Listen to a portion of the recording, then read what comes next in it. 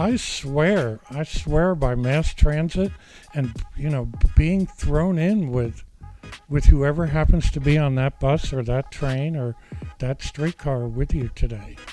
Because there are great lessons and great teachings and great suffering that you're going to look on too. That was educator, trainer, writer, and storyteller Ed Wolf. I'm Jeff, and this is Storied San Francisco.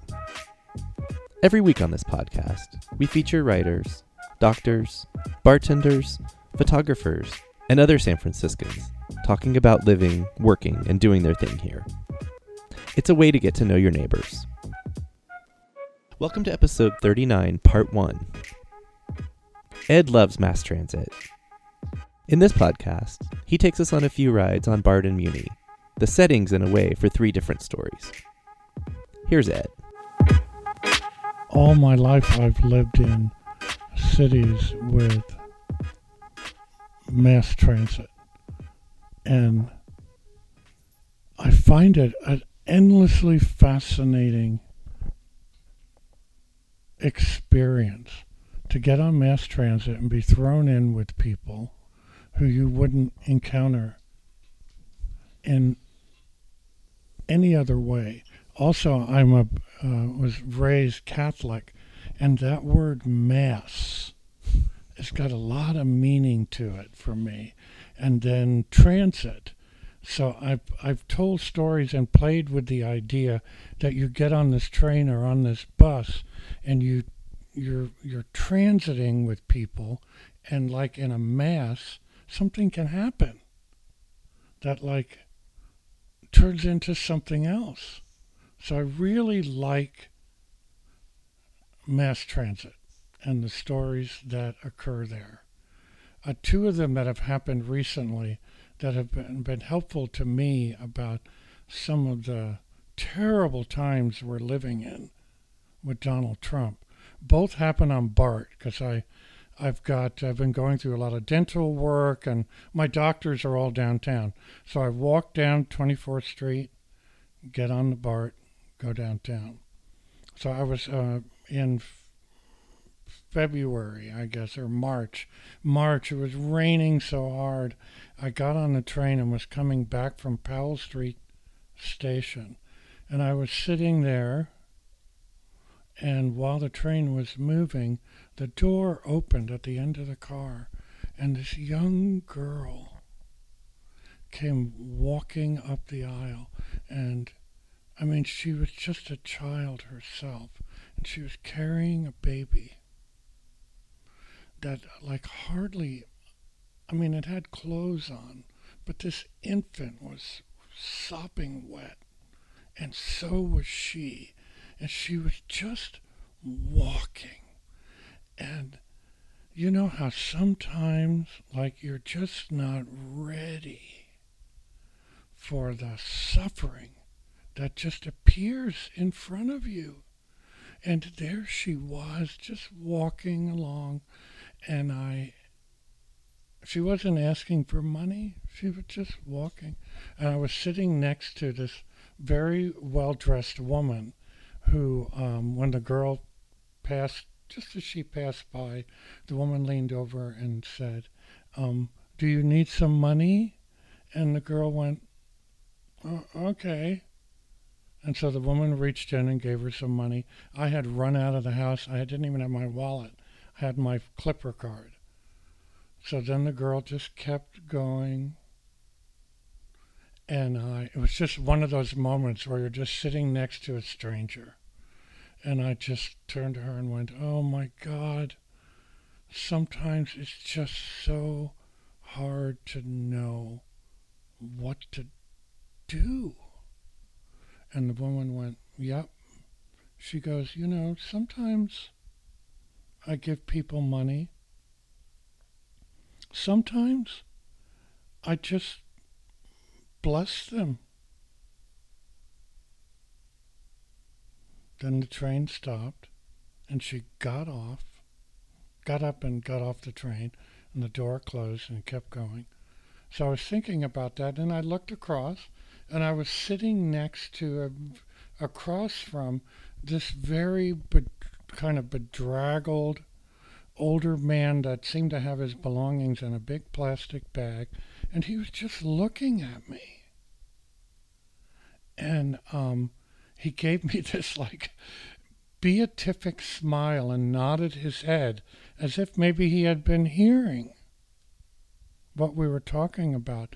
And his gaze was so intent, I kind of had to like look up just to break it. And above his head was this latest ad for why you should come and visit Yosemite National Park. And it said, "Witness the beauty and boldness of winter." And then I was at 24th Street BART, and I just thought, if nothing else, if we can't give people money, if we can't bless them, if we can't interact with them, at least can witness it. I mean, I've told numerous people about this young girl and her baby. And I can tell it's an image that kind of draws people inside just for a moment, because what can we do? I'm going to write about her. I want to write about that moment, the power of witnessing. So anyway, that's my one story about BART. Then yesterday, I had to go back down again for a doctor's appointment. And 5 years ago, I had both of my knees replaced. So I get around pretty good. But whenever I can take an escalator or an elevator instead of doing all the stairs, I do. So the way I go down to Powell Street Station, when I come out, the elevator's right there. So I take the elevator. And in the last 2 months, every time I get on the elevator, there's a really nice person with a Muni BART uniform sitting on a stool with a clipboard, sitting in the elevator. And so I like to talk to people, and I'd say, "Hi, what are you doing?" And he says, "Oh, we're auditing the usage of the elevator." And he's got a little check mark, and he's like, and I said, "Well, I'm using the elevator because I have 2 knee replacements." And he goes, and he marks this little box off. And so, as I said, I've been having a lot of dental work, so I have to go down to Powell Street BART about once a week now for several months. And every time I go, there's another person sitting in that little elevator with the clipboard. And I keep saying, "Wow, this is quite a survey." And yesterday I went down. Now it's been like over 2 months. And there's this young woman sitting there. And I said, "Wow, they're still auditing all the people who are riding this elevator?" And when the door closed, she looked at me and she went, "Well, not really." So I said, "Well, what are you doing?" And she had the clipboard and she had a pencil in her hand, and she pointed like this over her head. And there's a little sign that says, "Please do not defecate or urinate in this elevator." And I was like, "You're here to stop that from happening?" And she said, "Yes." And then the door opened and I went to my dentist appointment. So, but I was thinking about it the whole time I was in the dentist chair, and I thought, "Oh, I hope she's still there when I go back." So I get back down, and there she is. So I get back on, and I said, "I've really been thinking about this. Like, what are homeless people supposed to do when they need to go to the bathroom?" And she said, "I don't know, but they're not peeing and pooping in here. So I said, well, I understand that, but like really, they are people like you and I. What are they supposed to do? And she said, I don't know, sir. And then we just kind of stood there, and then she went, you know, what I'm doing, this has created a lot of jobs for a lot of people. We were very quiet. And then I kind of left, and she told me, have a nice day. And I walked away thinking, God, it's so complicated, right? It's creating some work for some people who would not be working, policing where homeless people can go to the bathroom. It's complex. All of these issues that we're trying to deal with, it's not fair. It's not real to just paint a broad stroke on it and like be mad at BART, for example, because they're paying people to sit in the elevators to keep them clean, because it does create jobs for people. On the other hand, I said to her, why doesn't BART like build some kind of a what is the word for the French word for an outside bathroom? Anyway, build something at the top of all the elevators. I guess I'm just anything that addresses the complexity of all of these challenges that we have seems to me to have value in it, because it is complex. I had such a powerful experience on Muni about maybe 15 years ago. It has stayed with me. I've written about it.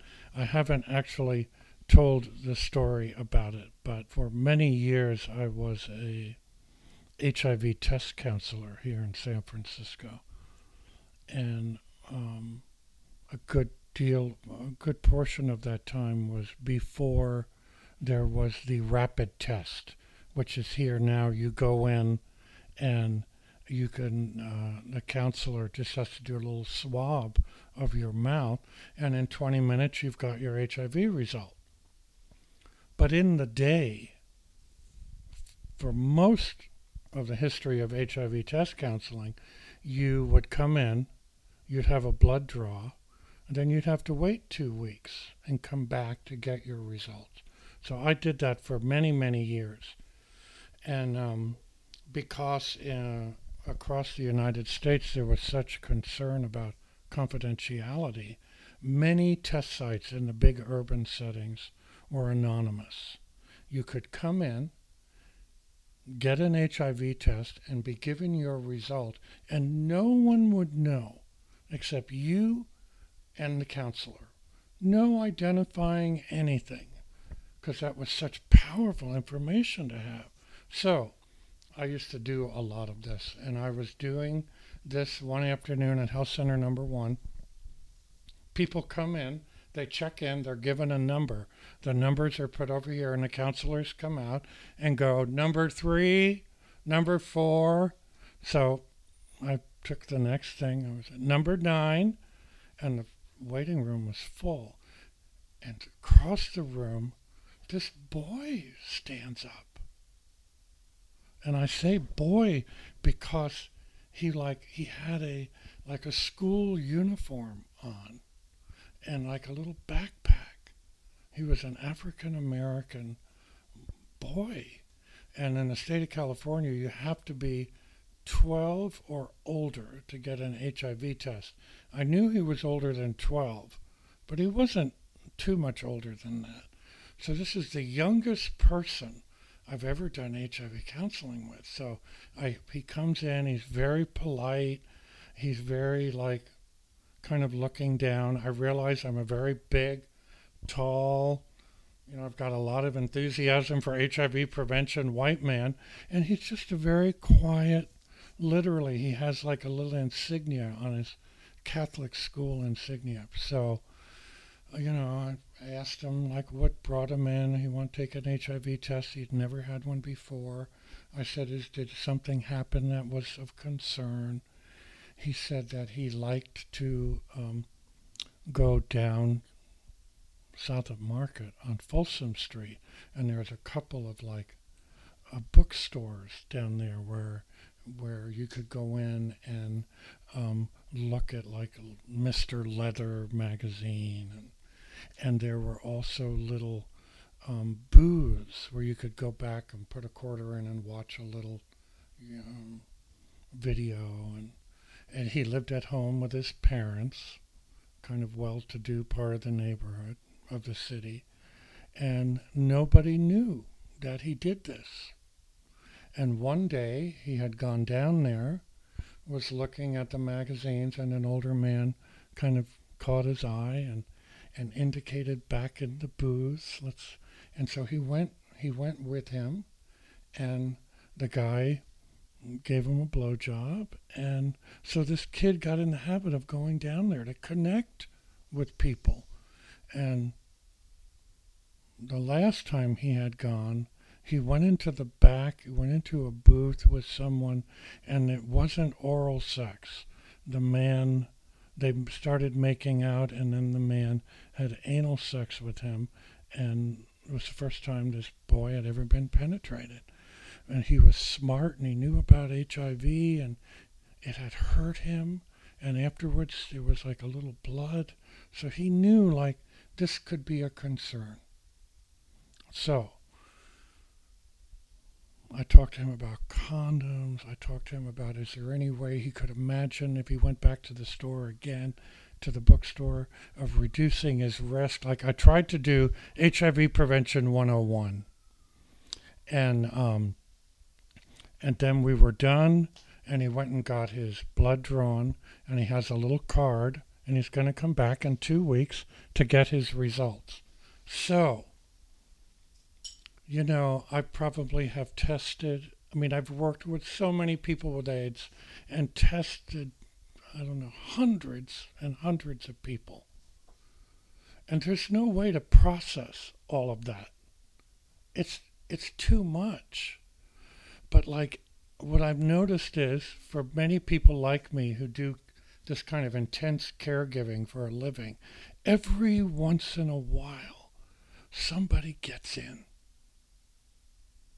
Like we're all supposed to have good boundaries, and you don't take your work home with you, but this boy got in, and I even took it to supervision, and my supervisor was like, you know what? Through this one, being concerned about him, thinking about him, this is how you process the hundreds. It's fine. Good for you. You can still be moved by this. So I was actually like tracking, like a week, 12 days, and the results come back then, like a couple days before the client returns. And oh my God, it came back positive. So I met with my supervisor, and like this is going to be in our history of the anonymous test sites, we don't remember giving a positive test result to a high school student. So, sure enough, exactly 2 weeks later, 3:30 in the afternoon, come back out, number 9. He stands up in his little high school insignia, his little book bag, and he comes in and he sits down. All the people I work with, everyone are very professional, but of course everybody was aware he's back and what's about to happen. So he comes in, sits down. How are you doing? How have the last 2 weeks been? Are you ready for your result? He said, sure. And I told him, your result came back positive. So I've given a lot of positive results, and people have lots of different reactions. And his was just he was so quiet. I could almost feel the wheels turning. What am I going to do? What am I going to do? And so then I was like, okay, well, I'm going to go for this. What are you going to do? Well, I'm not sure. And he has no support. He has no network. Nobody knows he's gay. And we've been trained when someone has a positive result, you always, before the session ends, you always ask the same question. So, where are you going now? Well, I'm going to go home. How are you going to get there? Because people are in shock, so you could help to ground them. Well, I'm going to take the 48 Quintara, and he lived like out in Forestville or something. I said, okay, and who's going to be there? And he went, my mom, who knows nothing. So, because I had time to go, I had all these referrals to like High Five, which was an HIV positive youth group, and like just to try to just bombard him with as much information as I could, because it's an anonymous service. There's no way to do any follow-up. It's anonymous. And we have reasons, important reasons why this service is anonymous. But in situations like this, there's going to be no way to follow up. So, I give him his referrals, the big brother in me, I just wanted to just take him home. But I couldn't do that. So, he took his referrals, he put them in his backpack, put his backpack on, and I walked him through the clinic at Health Center number 1. Like all my coworkers were like just tracking us. And he I walked him to the door, and he went on out. And I'll never forget, there's these huge blinds there. And I just remember I just watched him walking up to where he would catch the bus. And then he was gone. So, this boy was inside me. Like, oh my God, what happened? How is he? How's he doing? And I expected to feel it for a couple days, and then like a couple weeks, I was still thinking about him. I would bring it up in supervision. We had support group, and I would sit and just talk about him, and it helped me to understand I'm having all these feelings for him because I can't have it for all the other people I've worked with. So, months go by, another month, couple months, and just slowly I stopped thinking about him. So, about, I don't know if it was a year later, but close to a year later, I was downtown San Francisco, and I got on the Muni at Montgomery Street, and it was around rush hour, and the car was very crowded, and I got on. There was no place to sit. I was just kind of standing there, hanging on to the thing. I don't remember what I was doing down there. And I just kind of like looked up, and there were a bunch of high school students at the other end of the car. And there he was. And he had his backpack, and he was talking to some girls that he was with. So, of course, we've all been trained that since this is all anonymous, like you don't even instigate eye contact. You don't do anything. So I quickly looked down. And, but I was like shaking. It's like, oh my God, it's him. It's him. And so I kind of like looked up again. Then I looked back down. And we're going through the different stops. And I'm going to get off at Castro Street. And I remembered he lived like in Forestville. So I knew he's going to go on. Just as we're pulling out of Church Street Station, I decided to look up again. And there he is, he's looking at me.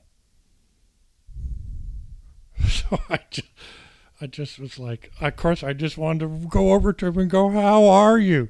But I couldn't. So I just looked down. And then as we're pulling into Castro Street Station, I looked up again, and he was still looking at me. And I wish I had the words. I wish I could capture how he signaled to me with this nod and just a little bit of a smile that he was fine.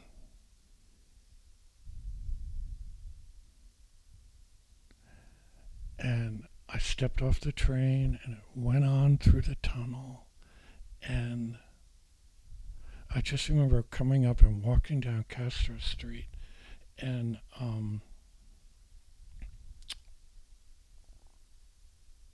feeling so relieved and thankful that I had seen him again, and was reminded that people go through these big experiences that we all get to be a part of, or sometimes we go through them ourselves, and in many, many cases, people make sense of it. And they move on, they figure out what to do, and they're fine. Music for the podcast is by Otis McDonald, aka Joe Big Ale. Film photography is by Michelle Kilfeather. You can keep up with Storied San Francisco by following us on Facebook, Twitter, and Instagram. The website is storiedsf.com. If you're listening to us on Apple Podcasts, we'd really appreciate it if you would rate and review the show. Please email us with comments and suggestions. The address is storiedsf@gmail.com. Thanks for listening. Check back tomorrow to hear Ed tell tales of survival and kindness.